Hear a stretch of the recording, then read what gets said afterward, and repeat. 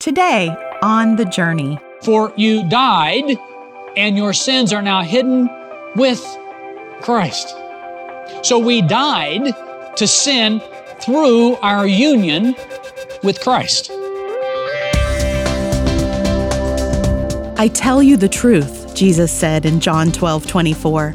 Unless a kernel of wheat falls to the ground and dies, it remains only a single seed. But if it dies, it produces many seeds. And those seeds sprout into the fruit of the Spirit and of righteousness. With that in mind, on today's broadcast, Ron Moore explains how we can put to death the sin nature and bear fruit to eternal life. Also, we want you to know about a companion devotional to this series. There you'll learn how to share in Christ's overflowing life, a life full of joy and passion. It's available as a digital download for a donation of any amount at ronmoore.org. Your gift today will help further this ministry of developing followers of Jesus Christ. Now here's Ron with the message, Overflowing, Fully Dead on the Journey. I want you to think of, if you've trusted in Christ, I want you to think of a sin that haunts you. I believe every Christian has a weak area of their life. It pursues us. It is like a magnetic pull, and we can't seem to distance ourselves from it. And right when we think we haven't handled, there it is rearing its ugly head again in our life. But whatever it is, it haunts you, and you just can't seem to get rid of it. It is mostly dead, which means what? It is somewhat alive. Now, how in the world does a follower of Jesus Christ, a person who says they've trusted in Christ, a person who wants to follow Jesus, how in the world do we deal with those haunting sins in our life? Or here's maybe a better question. Should a follower of Christ even have those haunting sins in his or her life? Take your Bibles and turn with me to the book of Colossians. We're going to focus today on verses 5 through 7, but I want to read chapter 3, verses 1 through 7 to kind of set the context for the verses we're going to focus on. Since then you have been raised with Christ, set your hearts on the things above where Christ is seated at the right hand of God. Set your minds on things above, not on earthly things. For you died, and your life is now hidden with Christ in God. When Christ, who is your life, appears, you will appear with him in glory. And then verse 5, put to death, therefore, whatever belongs to your earthly nature. And then Paul gives a list, not an exhaustive list of sins, but he gives a list: sexual immorality, impurity, lust, put to death evil desires, and greed. And then Paul explains greed, which is idolatry. Because of these things, the wrath of God is coming. You used to walk in these ways in the life you once lived. Now listen again to what Paul writes. He says what? Put to death whatever belongs to your earthly nature. Put to death those haunting sins. Now, for us to understand what that means, what putting to death sin means, what I need to do today is to back up a bit. I need to do some theological groundwork. So I need you to hang with me as we kind of back up and then work our way back to this verse to understand what it means to put to death those things in our earthly nature. 2 times in Colossians, other passages as well, Paul tells us that believers have died to sin. We have died with Christ. Look at chapter 2, verse 20. He says, since you, what? Died with Christ to the basic principles of this world, why, as though you still belong to it, do you submit to its rules? And then he says in chapter 3, verse 3, for you died, and your life is now hidden with Christ in God. So let's think about what it means that we died with Christ. First of all, let's just think of the tense of the word.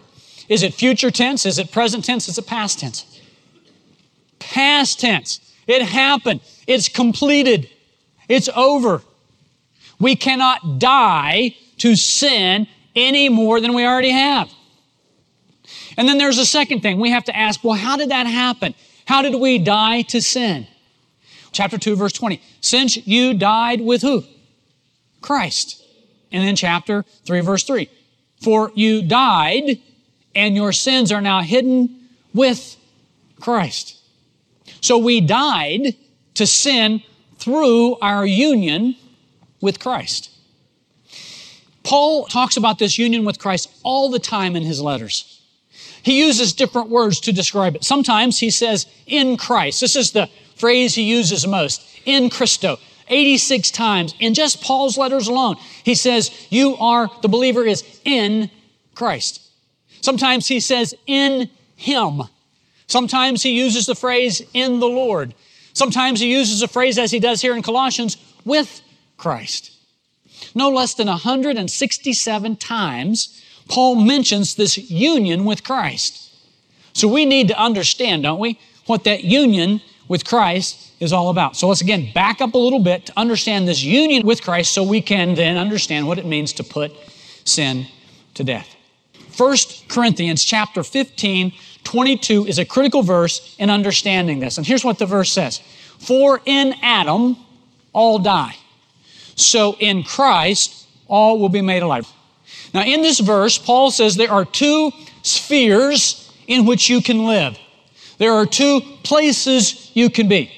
You can either be in Adam or in Christ. When Adam sinned in Genesis chapter 3, he was our representative. That means his sin was as truly our sin as if we had committed it ourselves. When Adam sinned in Genesis 3, it was as if we were there and we committed that sin. Think of it this way.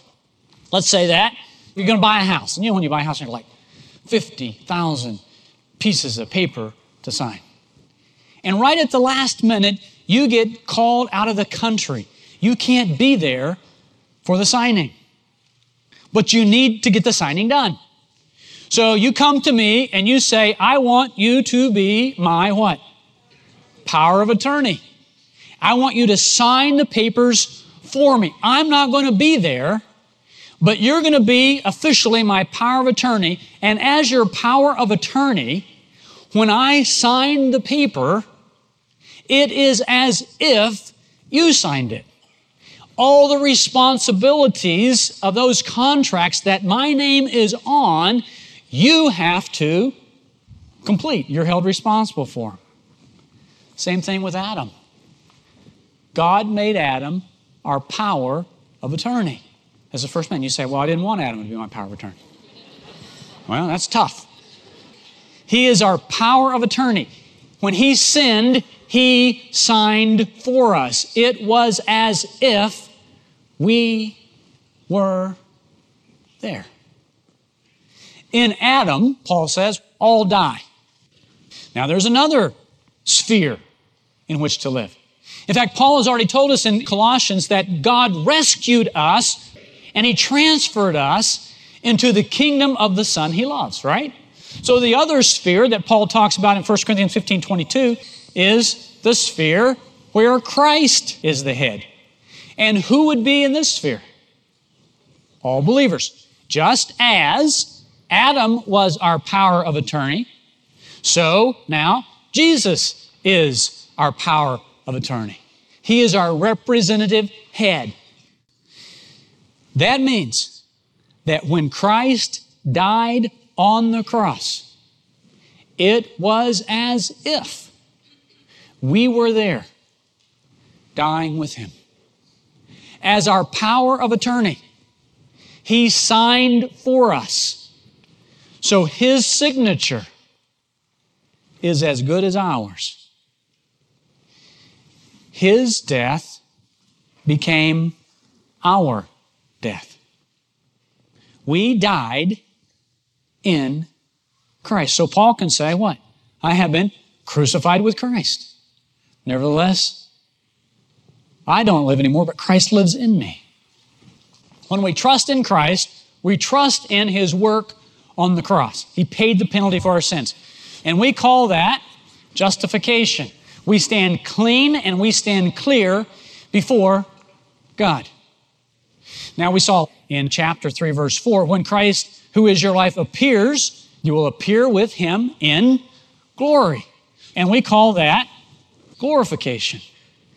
So that's going to be the future. Not you may or you hope you can, but you will appear with Him in glory. You died, done. You're going to appear with Him in glory, but we're not there yet, are we? And in this life, we're going to deal with the presence of sin all around us. The penalty of sin is taken care of. But the propensity to sin, the sin nature, the influence of sin is going to be around us our entire walk with Christ. But here's the deal. We don't have to let those sins control us. Listen to this verse in Romans chapter 6. Paul says, "For we know that since Christ was raised from the dead, He cannot die again." Think about these words. Death no longer has mastery over Him. The death He died to sin once for all. But the life He lives to God. Now verse 11. In the same way, count yourselves dead to sin, but alive to God in Christ Jesus. Therefore, do not let sin reign in your mortal body so that you obey its evil desire. Less than 24 hours ago, I participated in a wedding where we pronounced a couple, husband and wife. And at that time, they were married. Now, they will not be any more married 5 years from now, or 25 years from now, or 50 years from now, as they were the moment we said man and wife, right? But, beginning today, they're going to be interacting with each other. They're going to be growing in their walk with each other. They're going to be learning about each other. They're going to have challenges in their relationship. There are going to be temptations come into their relationship. And they're going to have to make some decisions regarding sacrifice, regarding discipline, regarding obedience, regarding spending time with each other to build that relationship. See, that's what the relationship with Christ is. The marriage took place. The justification took place. We can't be any more justified 10 years from now as we are right now. But the growth process, spending time with Him, walking with Him, loving Him, and challenges that try to drive a wedge in that relationship, those are the things that we have to deal with. And that process is called sanctification. And we're going to be in that process until the day we die. Now, I want to say one thing about that marriage analogy. Here's where it breaks down. A husband and wife in marriage can get a divorce. It doesn't happen with Christ. Nothing can separate you from His love. He holds you in His hand. Nothing can snatch you out of His hand, He says. John chapter 10. Also, as we did the vows yesterday, one of the last phrases was, until death us do part. Well, death doesn't separate us here. In fact, we pass from death into life, John chapter 5. We are absent from the body, but we are present with the Lord. We have been justified. We will be glorified. But now, in this time of our life, we have some work to do, don't we? And so Paul says in chapter 3, verse 5, put to death, therefore, whatever belongs to your earthly nature. The phrase Paul uses, put to death, is used 11 times in the New Testament. 9 of those times, it means to literally kill someone. Putting someone physically to death. And so Paul uses that strong, aggressive phrase to say when sin shows up in your life, see it as an intruder. See it as someone trying to come in, stealing your relationship. And be hostile to it. And be hostile to what it stands for. And put it to death. Now, putting sins to death in our life is going to be a challenge as long as we live. Sin would not be tempting if it didn't appeal to us. And we see this so clearly in the first sin. When the woman saw the fruit of the tree was what? Good for food. And pleasing to the eye. And desirable for gaining wisdom. She took some and she ate it. Now, do you think if the fruit had been an ugly, bumpy, hard, bitter crab apple, it would have been so tempting? No. But it was good. It was pleasing to the eye. And it was desirable. And she saw, and she wanted, and she took, and she rebelled against the living God. All sin is such a rebellion. Sin is ignoring God's authority. Anytime we sin, anytime we are not putting down sin in our life, putting it to death, anytime we let that go, we are exalting our desire over God's known will. So we're saying, God, I know this is what you say, and that's what I want to live by, but, I really don't care. I'm going to exalt myself.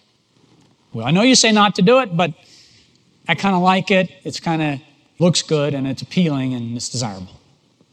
Paul says you can't live like that. You can't let sin control you. You have to put it to death. You have to beat it down. You have to don't engage in it. Do what it takes to deprive it of its power. Refrain from the continuing habit.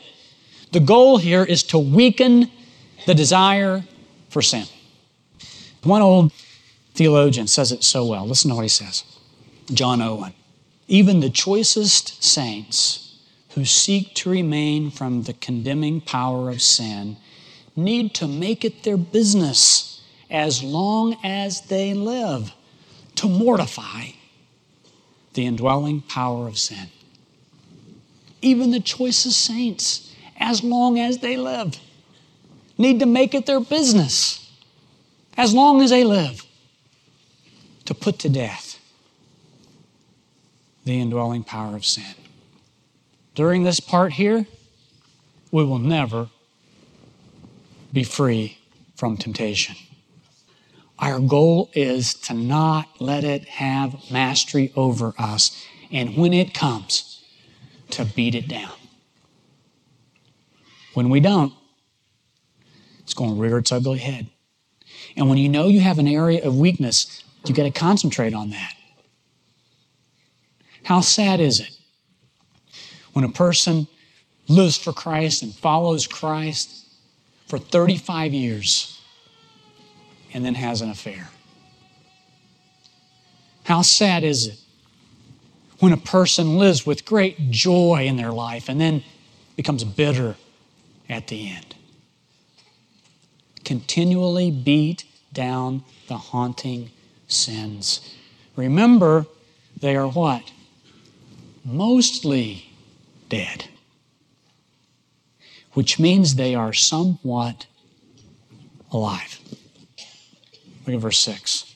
Paul says, because of these, the wrath of God is coming. In verse 7, you used to walk in these ways in the life you once lived. Because of these sins, the wrath of God is coming. Not on you. You've been justified. You've been covered. Christ took care of that. Your power of attorney. He signed for you. You're not going to get the wrath, but the world is going to get the wrath who do not trust in Christ, all in Adam, not in Christ. Why do you want to go back and participate in those things you used to live in the things that God's wrath is going to come for? That's been paid for. Don't live in that. And you have the power, the Holy Spirit living in you, not to let sin reign over you. It's going to be tempting. It's going to be desirable. You're going to fall. But by God's strength, you don't have to. So, what are you going to do? All of us have those areas of haunting sins. How are you going to put to death those desirable sins that surround you? What are you going to do? How are you going to put a stranglehold on them and squeeze the life out of them? How are you going to weaken the craving you have for them? What are you going to do to hold back your power? Remember, you are united with Christ. You are in union with Christ, and you have all you need to refrain. Jesus has given you everything you need. You're going to have to draw on His power, and you're going to have to take practical steps. Now, I could stand here and give you practical suggestions, but I am not going to do that. You are smart enough to know what you need to do. You're smart enough to know who you need to stay away from. You're smart enough to know what you need to stay away from. You're smart enough to know what you need to unplug or quit watching. And I'm convinced it's not about practical suggestions. It's about your desire, and it's about your determination, and it's about your discipline to submit yourself to the control of the Spirit in order to put down and beat back and put to death these haunting sins. And please stay with us. Ron returns in a few moments with a look at our next time together. Would you like to be a fully devoted follower of Jesus? One who experiences His power, peace, truth, and joy? Well, that's what Paul wanted for the Colossian church, and his letter to them still resonates with our hearts today. Let it resonate with yours by claiming your copy of Ron Moore's devotional titled Overflowing. This digital companion to the audio series we're currently enjoying will fill your soul with security, commitment, and liberty in Christ. You can get yours as a digital download for a gift of any amount at ronmoore.org. That's ronmoore.org. Your gift today will help keep the journey on the air, developing followers of Jesus Christ. Now let's rejoin Ron for a preview of our next broadcast. Someone has well described unforgiveness as the poison we drink, hoping the other person will die. And so we keep this unforgiveness within us, and it boils until it's eating us up. Paul says, forgive whatever grievances you have. And then he makes this statement that just kind of drives the nail down deep. Forgive as the Lord forgave you. Think about all the times you have disappointed God. Think about all the times you have known what you were supposed to do and just chose not to do it. And He's willing to forgive you. Every sin of yours and mine on the cross with Him. And so Paul says, forgive. But Christians, here's the deal. Forgive as the Lord forgave you. Some of you are held back from serving the Lord fully because of your unwillingness to forgive. And in our natural person, quite honestly, when someone has hurt us or someone has disappointed us, naturally we like to just chew on that, don't we? But again, we're the ones that are being poisoned. Harboring a grudge will lead you back into those sins of the dirty clothes that we talked about earlier. Remember, you're supposed to take them off. Some of you have tried to take off these sins for years, and you can't do it. Some of you have been hanging on with unforgiveness for years, and you can't do it. But remember, God can. He's the one who's going to supply the help you need. He's the one who's going to supply the strength you need. God is the one who gives us everything we need. We hope you can join us for that message next time. And to help you experience the abundant life, we invite you to download a PDF copy of Overflowing. It's a powerful reminder that Christ has provided all you need for life and godliness, a life filled to overflowing. Overflowing is yours for a donation of any amount. You can get it online at ronmoore.org. That's ronmoore.org.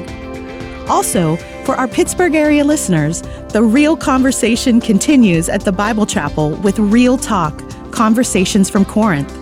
In Paul's first letter to the Corinthian church, we'll discover what God has to say about leadership, sex, life, victory, and connection. This is a series you won't want to miss. The Bible Chapel has campuses across the greater Pittsburgh area. Visit BibleChapel.org for a location near you. Again, that address is BibleChapel.org. And if the journey has brightened your day and deepened your walk with Christ, won't you tell your friends and family about our program? Finally, please keep in mind that the journey relies on your generous donations to remain on the air, developing followers of Jesus Christ. Your gift today will be deeply appreciated. Thanks for listening, and we invite you to join Ron next time as we walk together on the journey.